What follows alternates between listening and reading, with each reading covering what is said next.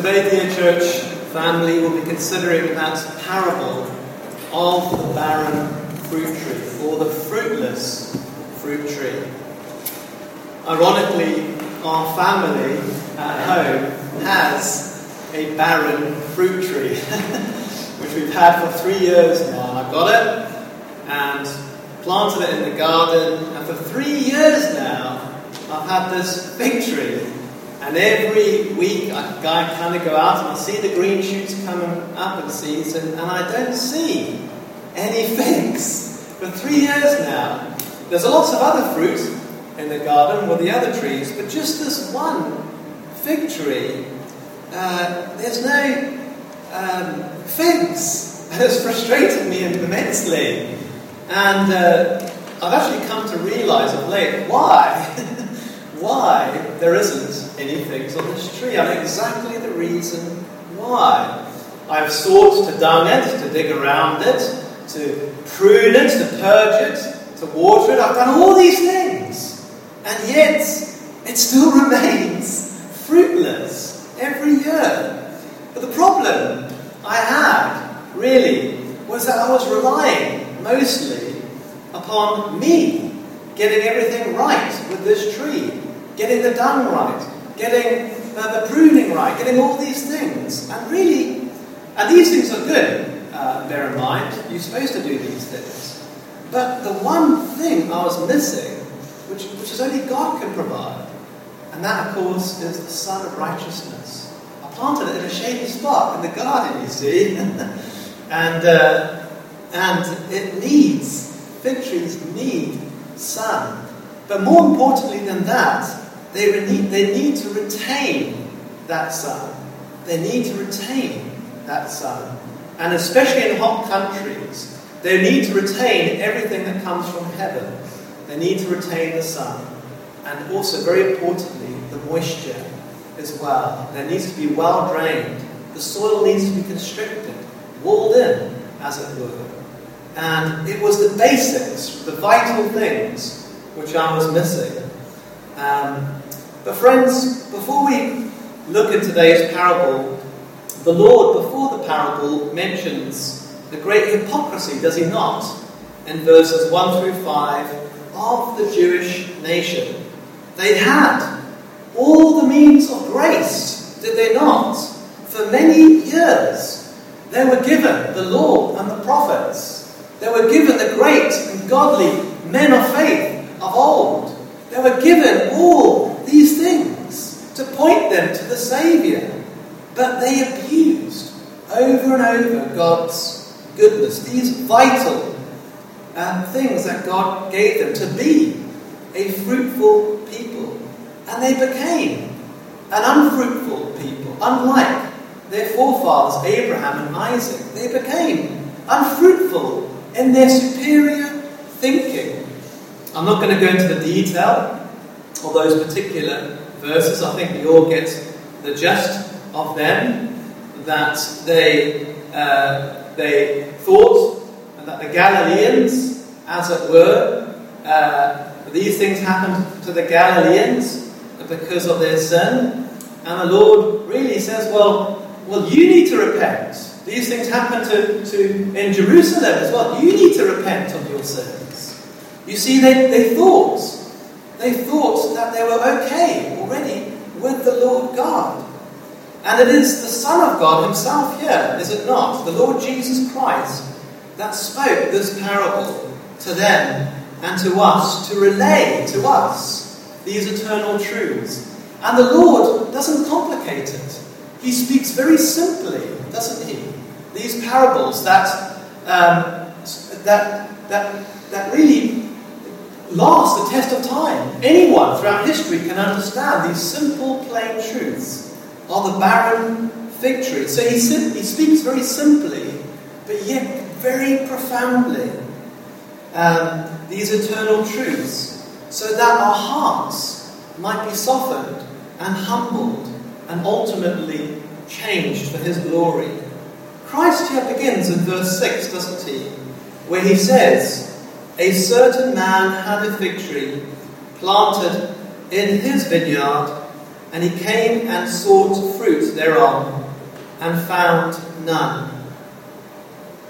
It is plain to me that the certain man in this parable, of course, is the Lord God himself, the maker of the universe, the creator of all that we have, the great husbandman, the great benefactor behind all goodness here upon the earth, and of course the only Saviour of sinners. It is clear that he is a certain man here. God in Holy Scripture often refers to a certain man. He is referred to as a certain man, or a certain husbandman, or a certain king, isn't he? So we can be very, very clear that this indeed is referring, this certain man is referring to God himself. It is also very clear to us and plain to us that his vineyard here is describing his churches, the true churches of the Lord Jesus Christ. A certain man had a fig tree planted in his vineyard. Notice there, this fig tree was, he didn't say he planted it in his vineyard, it just says this fig tree was planted in his vineyard. But the vineyard, his vineyard, are the true churches of the Lord Jesus Christ. A vineyard, of course, first starts off, doesn't it? Like any ordinary part of land, doesn't it? And we think upon that place in the Middle East, barren wilderness, as it were, dry and arid country, and the ground would have been full of weeds, it would have been full of bramble and bushes, rocks and stones, wild trees. It would have been a harsh ground, wouldn't it, dear friends? And then, really, at great cost, the owner of the vineyard would have separated this ground. He would have walled it and hedged it, as it were. He would have built a tower within it to look out, as it were, for those who would come and feed it. And so at great cost and at great pain, he would have separated this ground for himself, and he would have completely transformed it. He would have dug up the stones and the rocks. He would have derooted the wild trees, the trees that perhaps have been infected by cankers and diseases. He would have, at great cost and pain, made this common ground into a very special ground for his good use and for his pleasure. And even so, dear friends, this is true of the one true eternal God, this certain man who takes his church, the church of Christ, out of the field, as it were, of mankind, who before lay waste as a barren wilderness. And he transforms it, doesn't he? He transforms it into a vineyard of peculiar use, special use, fruitful use for his glory.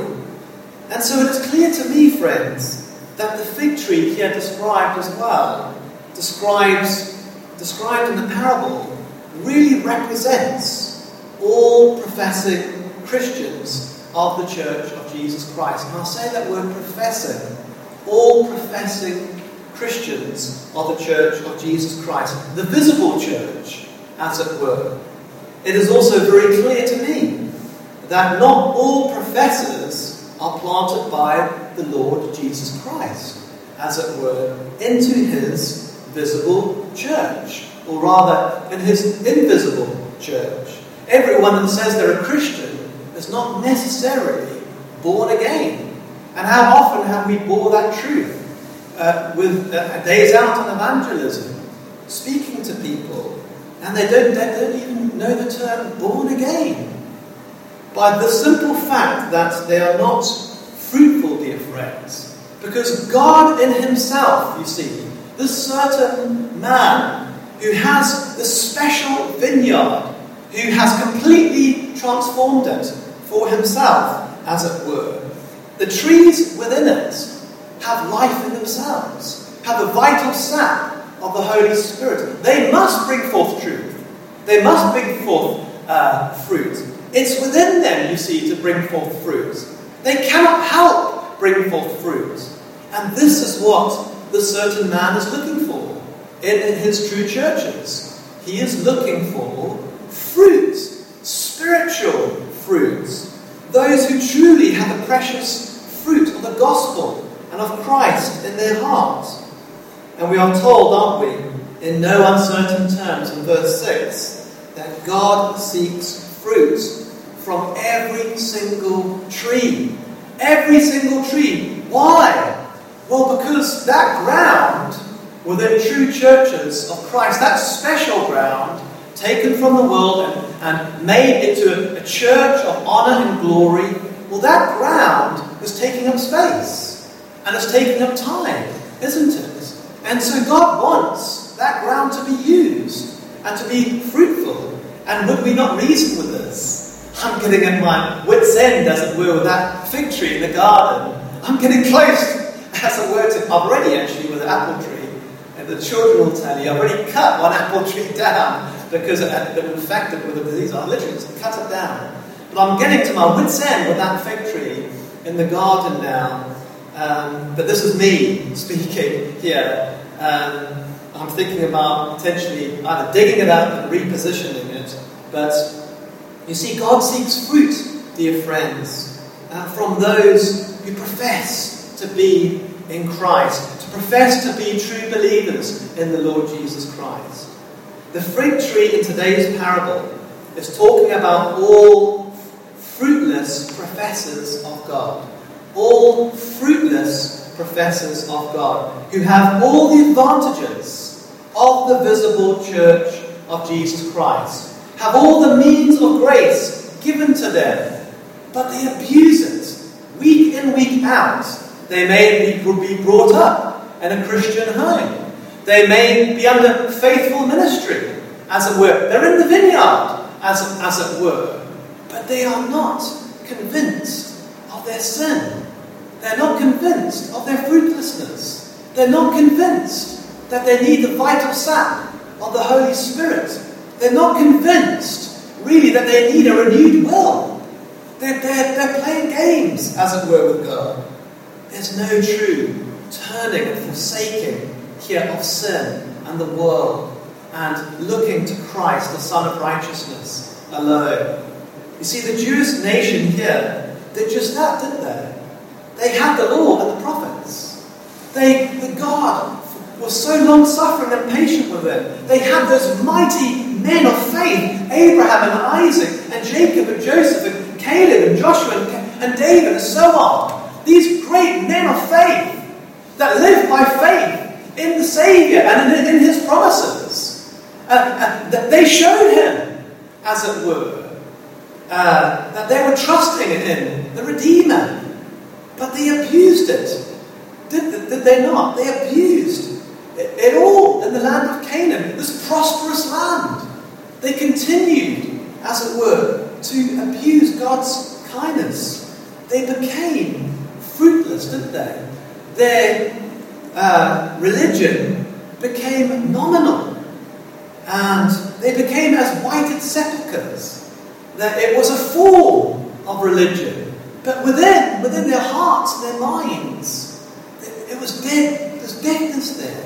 There was no true forsaking of sin, leaving sin with all your heart and cleaving to Christ by faith and trusting in Him alone. There was no true turning and living for Christ, dear friends. They walked not after the spirit of faith which so blessed their forefathers. They rather sought to be planted another way, you see, into the vineyard, which was not God's way.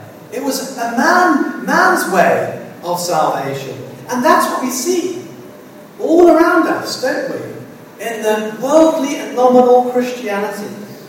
But alas, dear friends, in the sentiments of Romans 11, let us not boast ourselves here in the West over the branches that have been broken off, as it were, from the holy lump of that nation of Israel.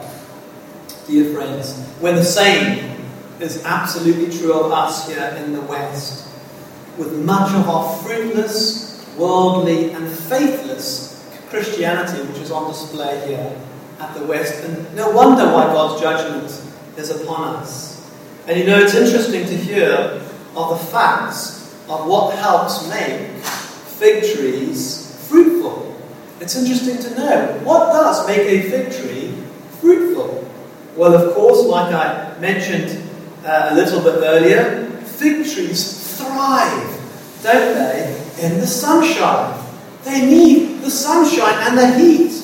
Some fig trees, you know, can fruit all year round. Literally, they're one of the most fruitful trees that God has created. They fruit bountiful fruit. And the fruit are so beautiful because the fruit are like a flower, but they are inverted. So the flower, when you open it up, the flower is within inside the fruit. Isn't that beautiful? And I think God teaches us a very important lesson. That He wants the beauty to be from within, doesn't He? He wants us to have a heart and a mind for Him. It doesn't matter on how we present ourselves. We can dress very well. We can, on the Lord's Day, talk very well and do all these things. But during the week, our hearts and our minds can be in the world again. No true love for the Lord. Not loving Him. Not walking by faith. Just walking as a worldling, as it were. The beauty, you see, the love for the Lord is not there in our hearts. And you see, we need the sunshine. But the sunshine, you see, the sunshine of the Word of God, it needs to be retained. You see, that's the important thing. And those things which come from heaven, just like a fig tree upon earth, or all trees, unless they retain that sunshine, if they're diseased, of course, they might not retain it. If they're in the wrong position in the garden, like I've done, they're not going to retain enough sunshine. If in a hot country, if they don't retain enough moisture, if it's not in a free-draining soil, a restricted soil, walled and separated, as it were, put aside, set it for God's use. If these things these things are like things, I don't have to separate myself unto God. I don't have to frame my life around the Lord God. I can still do what I want in life. Well, if we make light of these things, well, dear friends, there's a great danger here, isn't there?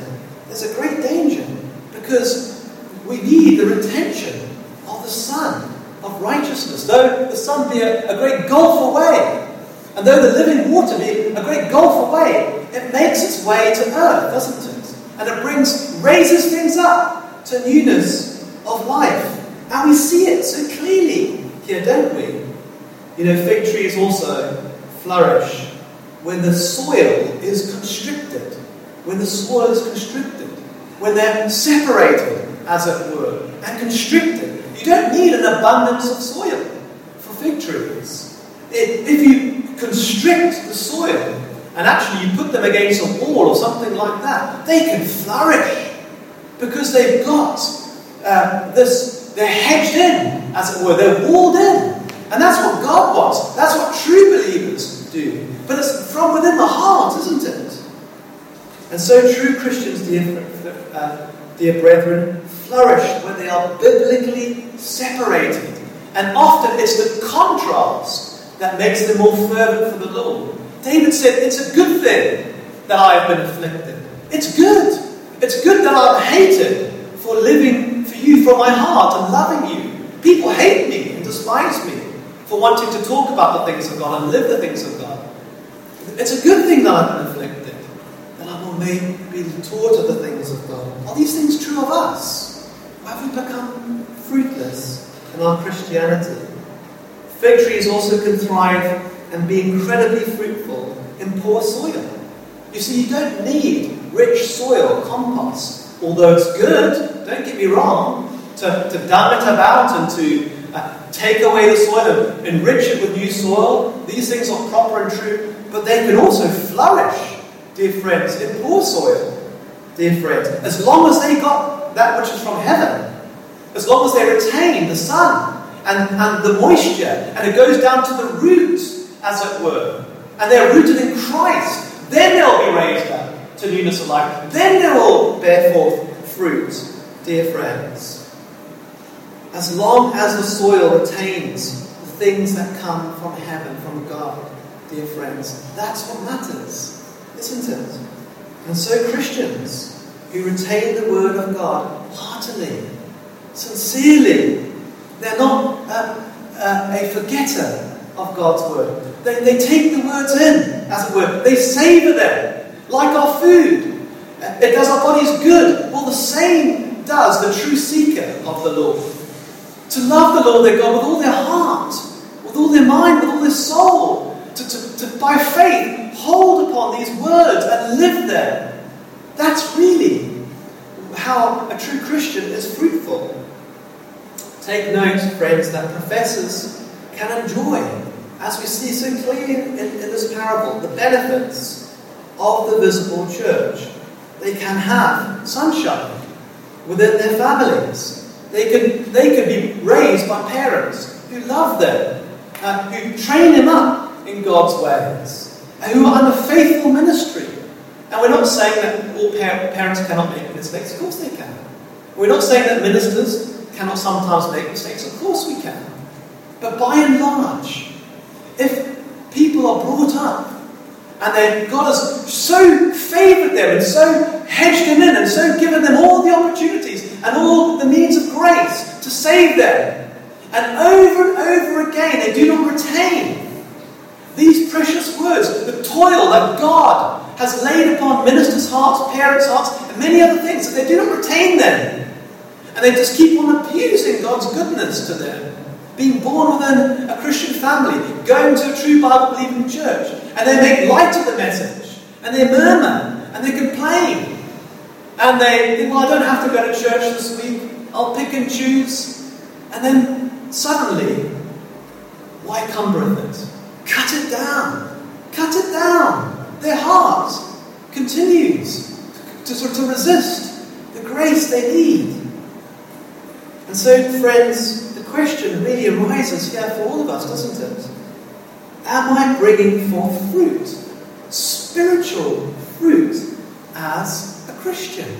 If I call myself a Christian, I may have even been baptized, am I bringing forth spiritual fruit?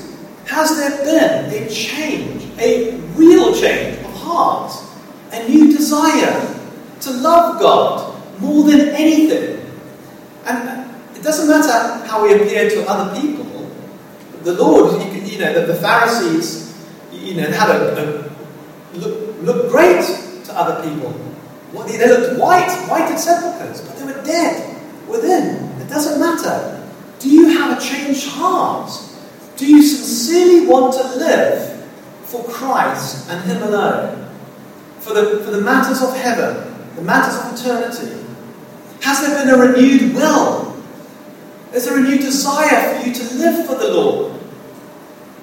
The Lord said Himself, didn't He? And unless we hate wife, brother, brethren, all these things. That's not saying we should hate those things. What He's saying is that Christ has to be first. If He's not first, He is not second or third, He's last. Because even good things that God has given us, wonderful blessings that God has given, God in a way has hedged us in with, even those can take us away from God. People, good things can take us away from God because we can abuse them and we can raise them up so much in our lives that we put them before God. And that's idolatry, isn't it? Has our hearts been genuinely changed so that He is first? Have we got a renewed will, a new desire, new principles in life? Have we truly forsaken sin? That's the key, isn't it? Being convinced of sin. You see, much of the Christianity now, it hasn't forsaken it. It is an absolute forsaking. It doesn't mean that we're never going to fall into sin, but our aim by the Holy Spirit of God and by God's grace is to leave it all behind and to live for Christ. I never want to go back there again. I never want to to be governed by my sin again. I've got to forsake it and turn and live and retain these words. You see, to love God, to be fruitful, means that you've got to love God more than yourself. I've got to love God more than myself. It has to be. No Christian can ever love God unless he loves God more than himself. That's why David said in the Psalms, didn't he?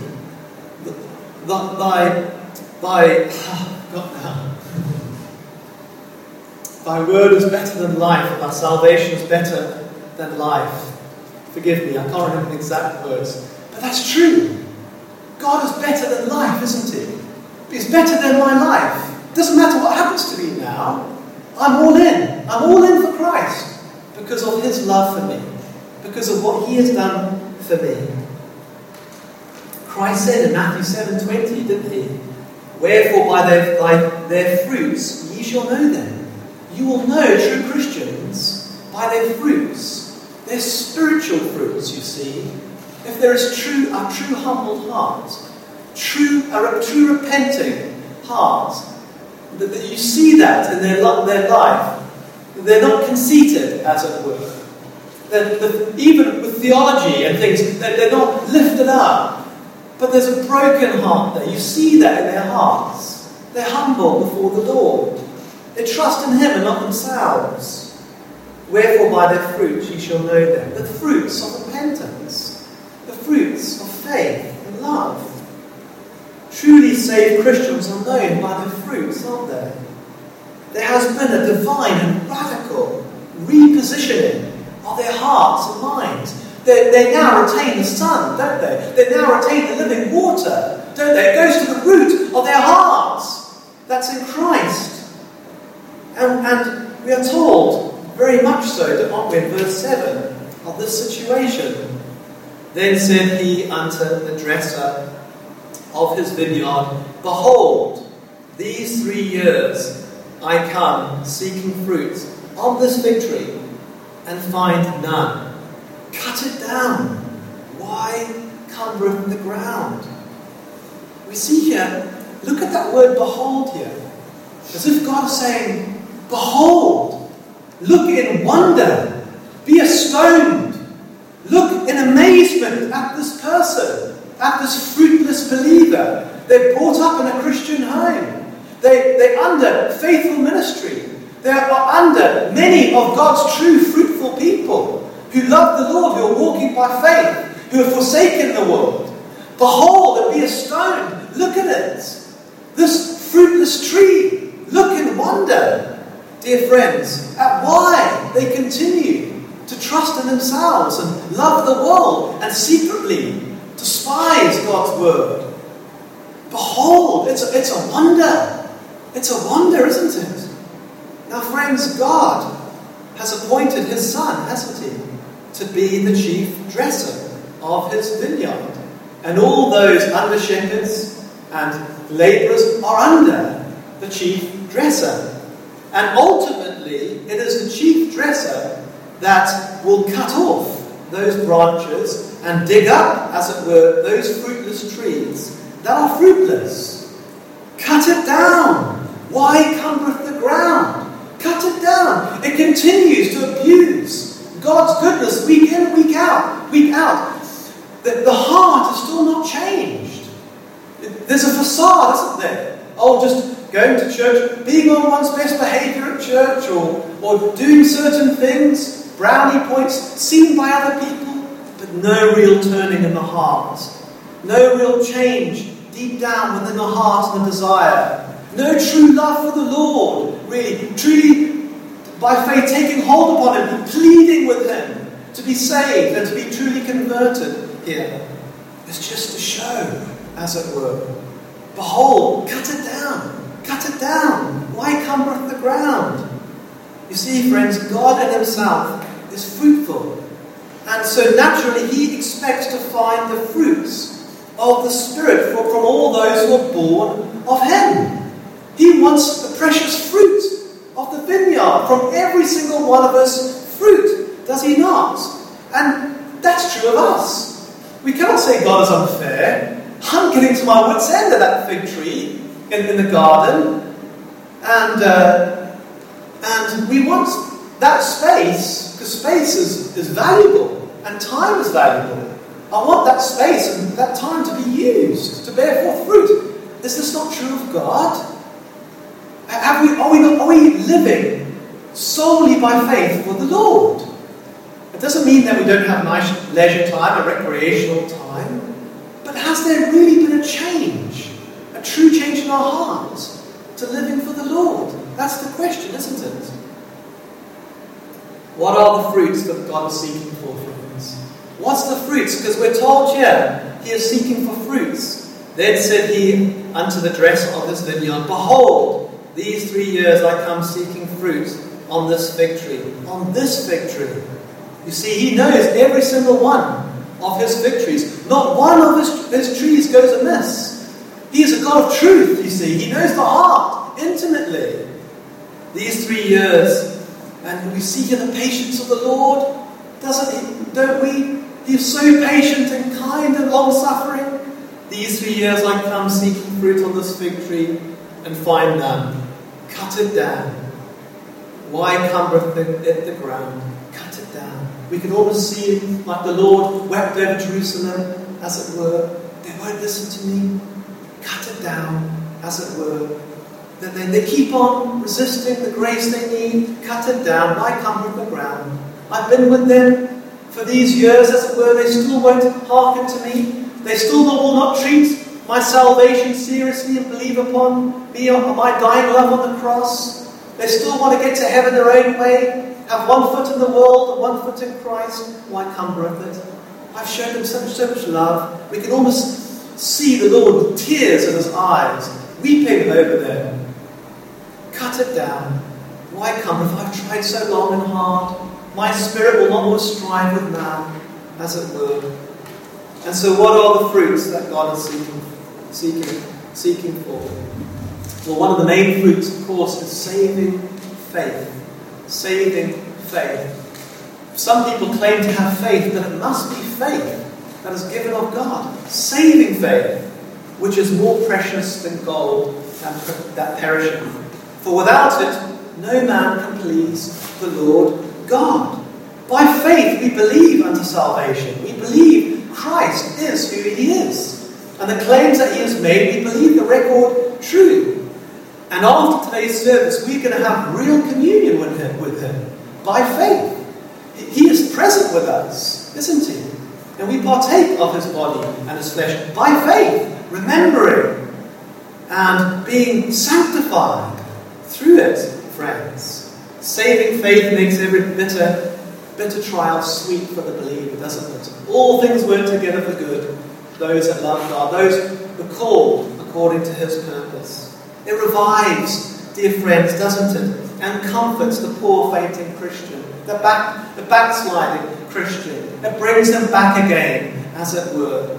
Saving faith in Christ gives us peace, which this world cannot afford, dear friends. This world's never going to give us lasting peace and happiness. Without saving faith, there is no change of heart, real change of heart. There's no renewed will.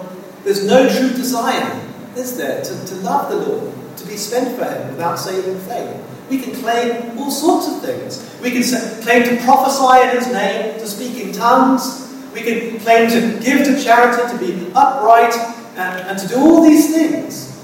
And that dreadful announcement will be made on that day of judgment when the Lord comes back. I never knew you. But Lord, I did all these things. I never knew you. Depart from me, ye that work iniquity. Cast into the fire. Broken up, dug out of the church. Yes, you were in church. Yes, you did all these things. But you never really loved me, did you? I was never really first by faith in your hearts. You put other things, people, before me. You see, we could do lots of things, but not have saving faith. That's a fruit, isn't it?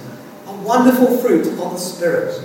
True faith believes fully that Christ has loved and died for them. And by faith every day, a believer takes hold upon the Lamb and says, God, be merciful to me, a sinner. It's not a one-off. Yes, when you are truly saved, you are saved. But it's not like a one-off. Some people assume, I can save back of the lawn, but it's a daily thing depending upon the Lord. Saving faith is a daily thing.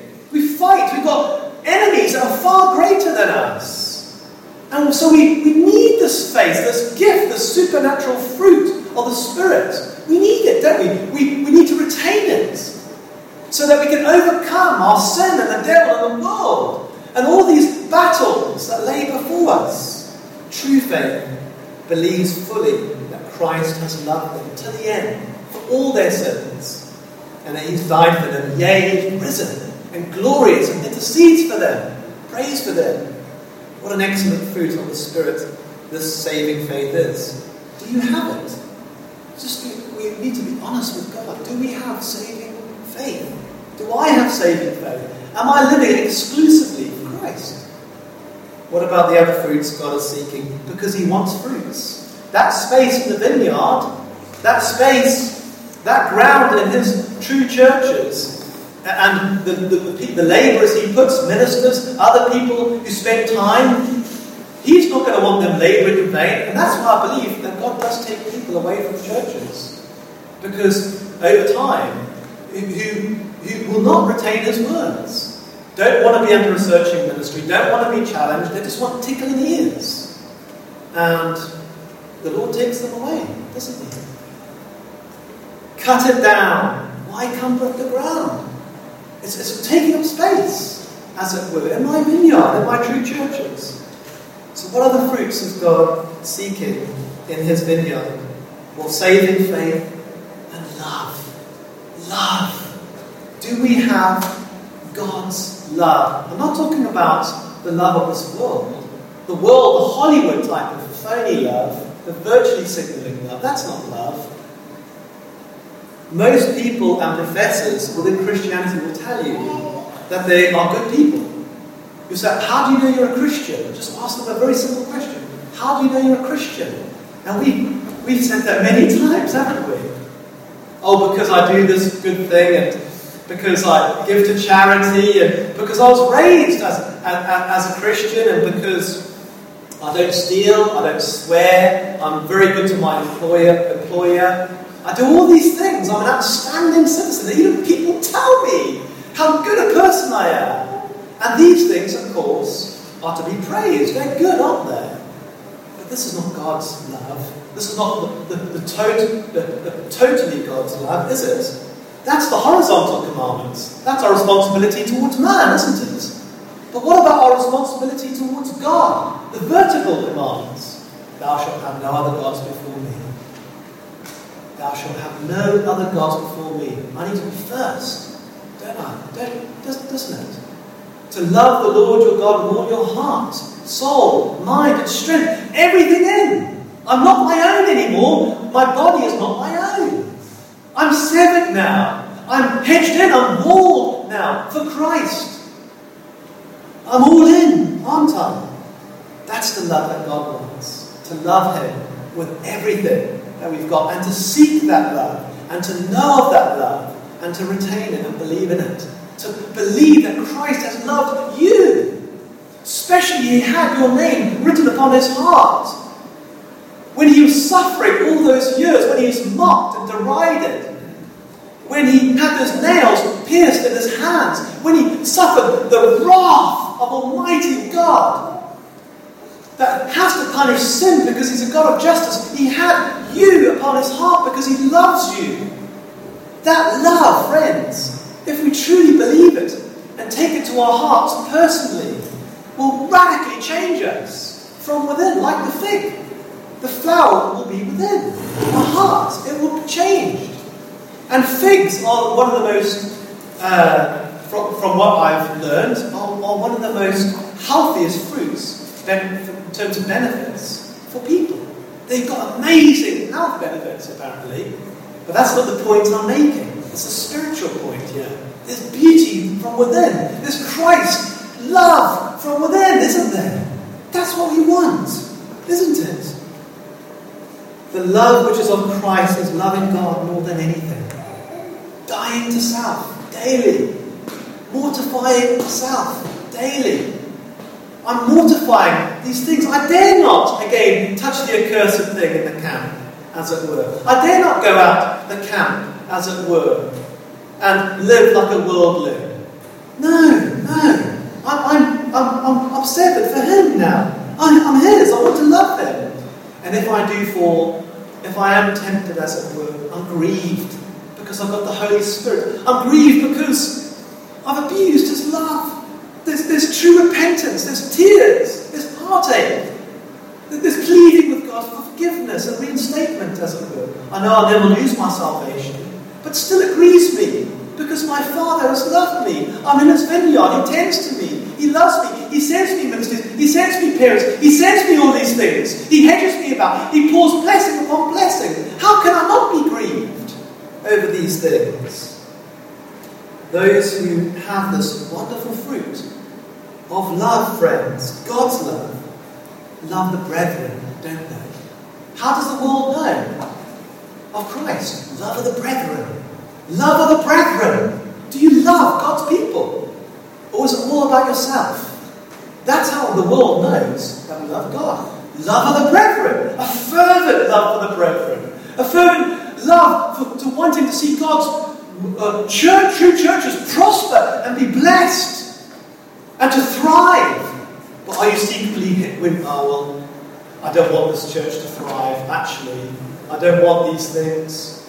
I want to be away from these things. Oh, well, these things are the devil, aren't they? Do we love the Lord? Do we love his people? And yes, of course, we're all different fig trees, aren't we? We all come from different backgrounds. We're all grafted in, as it were, from different places. But do we find that common thread that runs through all of us? God's love, God's faith, his mercy to us. We see beyond the other things. We see the spiritual things. We love each other, as it were. These things are what God loves. This is the fruit that God's looking for in every single believer, dear friends. The love of righteousness, the hating of evil. Love that works humility, isn't it? Patience, temperance. For such things, dear friends, there is no law, is there? Such love, God's love. Love for the lost, even love for one's enemies, who deride you, mock you, gossip about you, hate you, even love for them. Wow, what love Christ gives to us.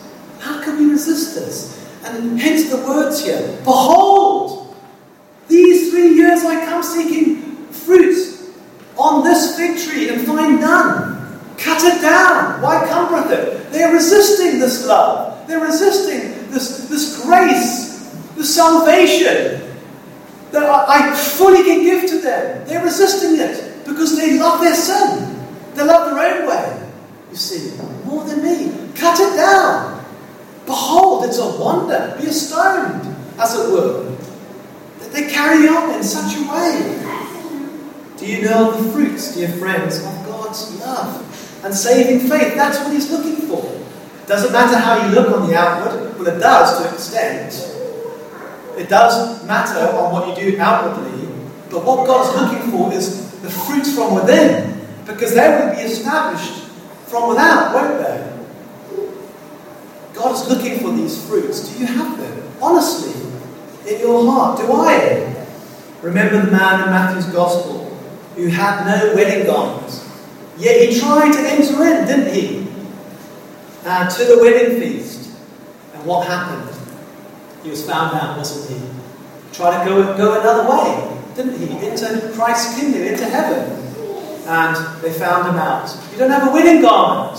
You're not trusting in Christ's righteousness alone, by faith. You're not receiving God's love. You've abused God's goodness. Cast out, as it were. God desires fruit, spiritual fruit. And we are told in today's parable that he patiently sought it for 3 years. God is so long-suffering and patient, giving us plenty of time and space to repent, isn't he? Not willing that any should perish, that all should come to the knowledge of him in true salvation. We can all be a stiff-necked people, can't we, friends? We can all be unfruitful. But if we continue, dear friends, if we continue to resist His grace and secretly despise the promptings of the Spirit for us truly to turn from our sin, to be convinced that we're headed to hell, that we are unfruitful by nature. If we continue to kick against the pricks of conscience, that branch will be broken off. That tree will be plucked up from the roots, won't it? And be cast in the fire. Because it's taking up space.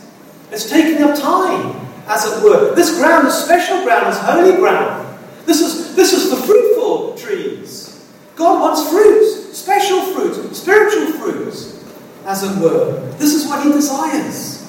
The God of the Bible is a God of truth, friends. He sees the heart, doesn't He? He sees what's in the heart. I've seen thine heart, as it were. He saw David's heart, didn't he? That's what he wants. He wants to see fruit within the heart, true repentance. That's why he was convincing them before the parable today, verses 1 through 5. Unless ye repent, unless you truly turn from your own self-works and your own goodness, unless you repent, you will perish. He's a God of truth, dear friends. He's there all the time. He will not accept a bare profession of faith.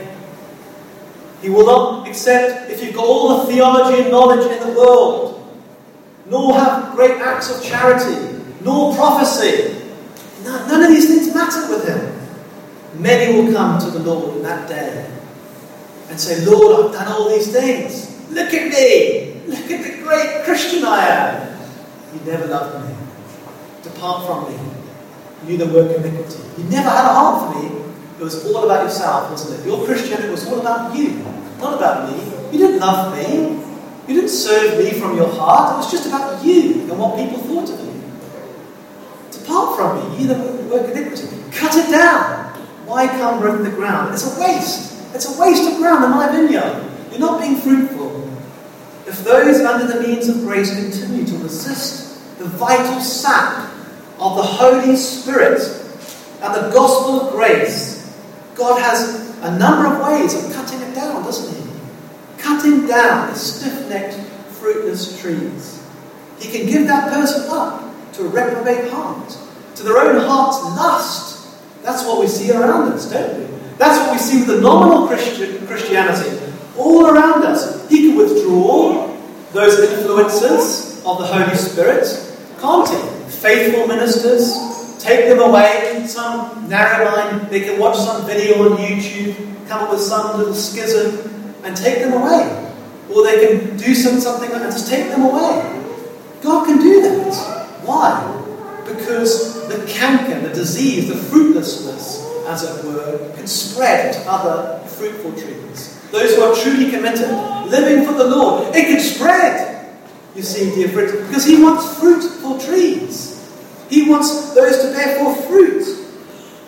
And so He has a number of ways, hasn't He, of cutting down these trees, these fruitless trees, by giving people over to their own heart's lust. What a terrible thing. I can tell this of me. For many years I was this way. I had my brother, Jason, speaking to me about the Lord. My mum giving me things of the Lord. I resisted to them. And I was given over to my own heart's lust for years. Until, really, that person asked me a relationship. Do you have a relationship with God? That Irishman said, do you have a relationship with God? I said I did. I said I did, but I didn't. It wasn't a real one, you see. It's got to be a real relationship by faith. What a terrible thing. I wouldn't want that for my worst enemy to be given over to their own heart, dear friends. You know, He's got other ways as well of cutting it down. Why cumbereth the ground? He can send strong delusions into people's hearts and people's lives, can't He? He can lead that person to strong temptations. Give that person's heart over.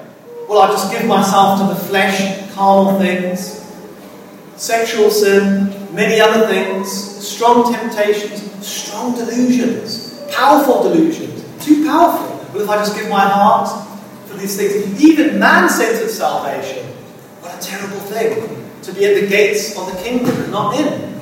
With death, as it were, with the slayer coming at you. And thinking I'm a Christian because I'm doing these things, a strong delusion, as it were. But not yet in the Lord, not yet truly loving Him and living by faith with Him. A man-centered way of salvation. Well, cut it down. Why cumbereth the ground? He's got many ways of cutting it down, hasn't he? If the fruitless tree seeks to infect other fruitful trees, dear friends, God can suddenly cut down that tree to death in the midst of the years. And I know sickness and death can happen to us all because of the common curse. That's very true. We should never, ever claim otherwise.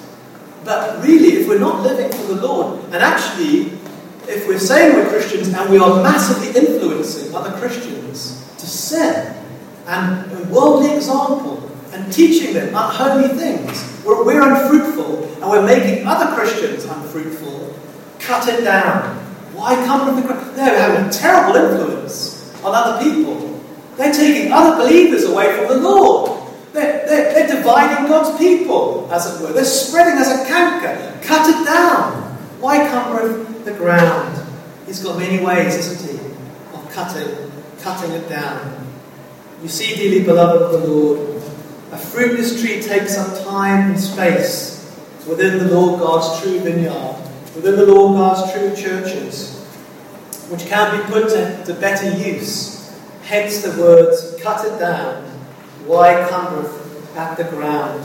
Why cast your pearls to swine, as it were, those who continually fight against you, gossip against you, have an attitude against you, seek to draw people away?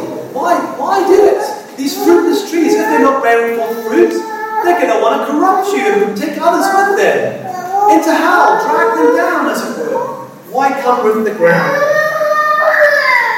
Why endanger the fruitful trees?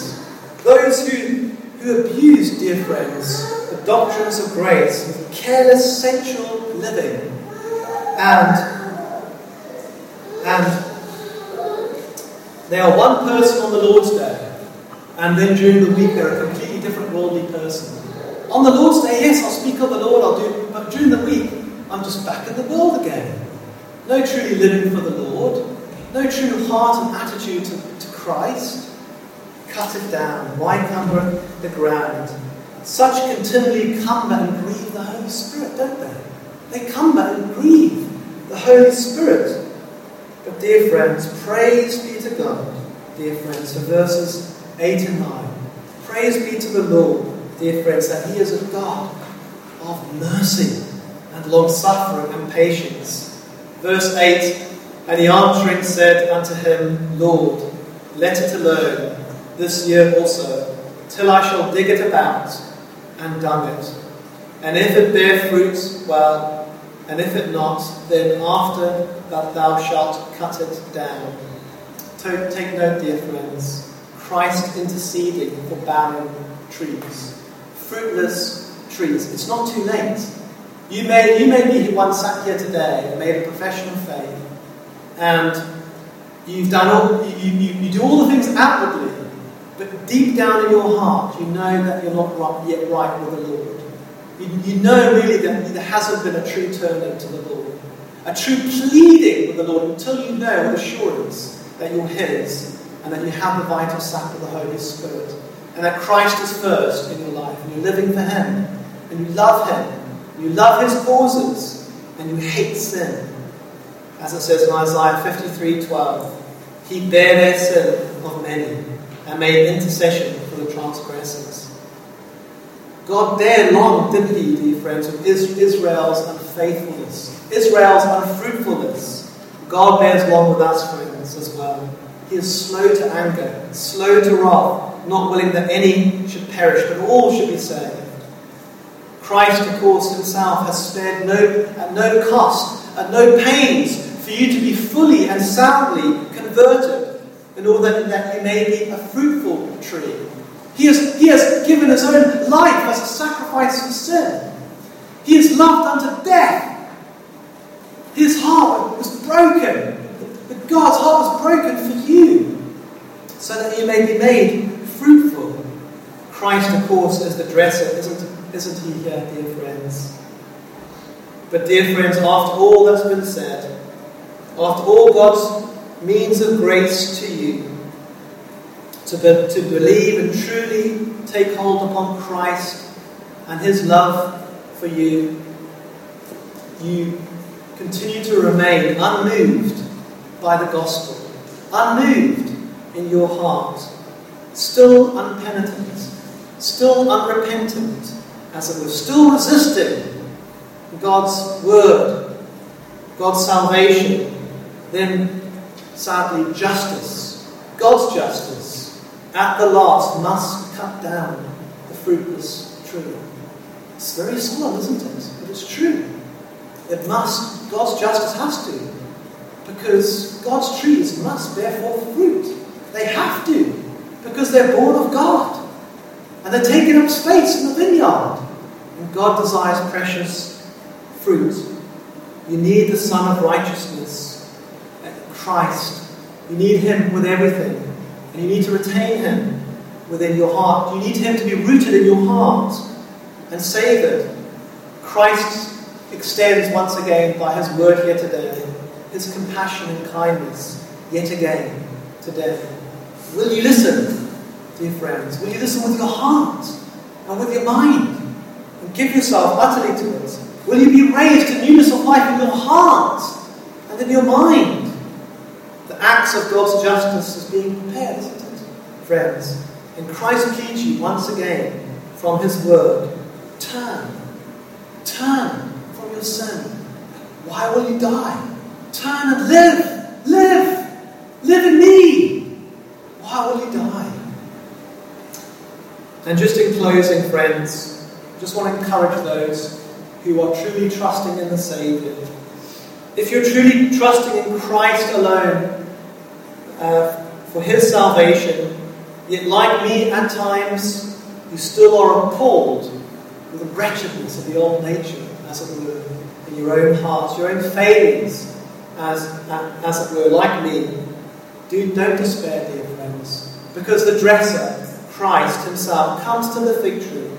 And like all fig trees, you can't really see the fruit on the fig tree, can you? It's very hard to spot figs on the fig tree.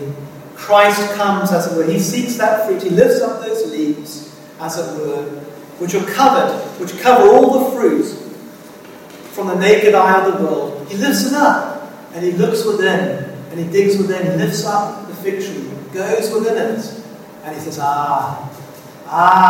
all the fruit?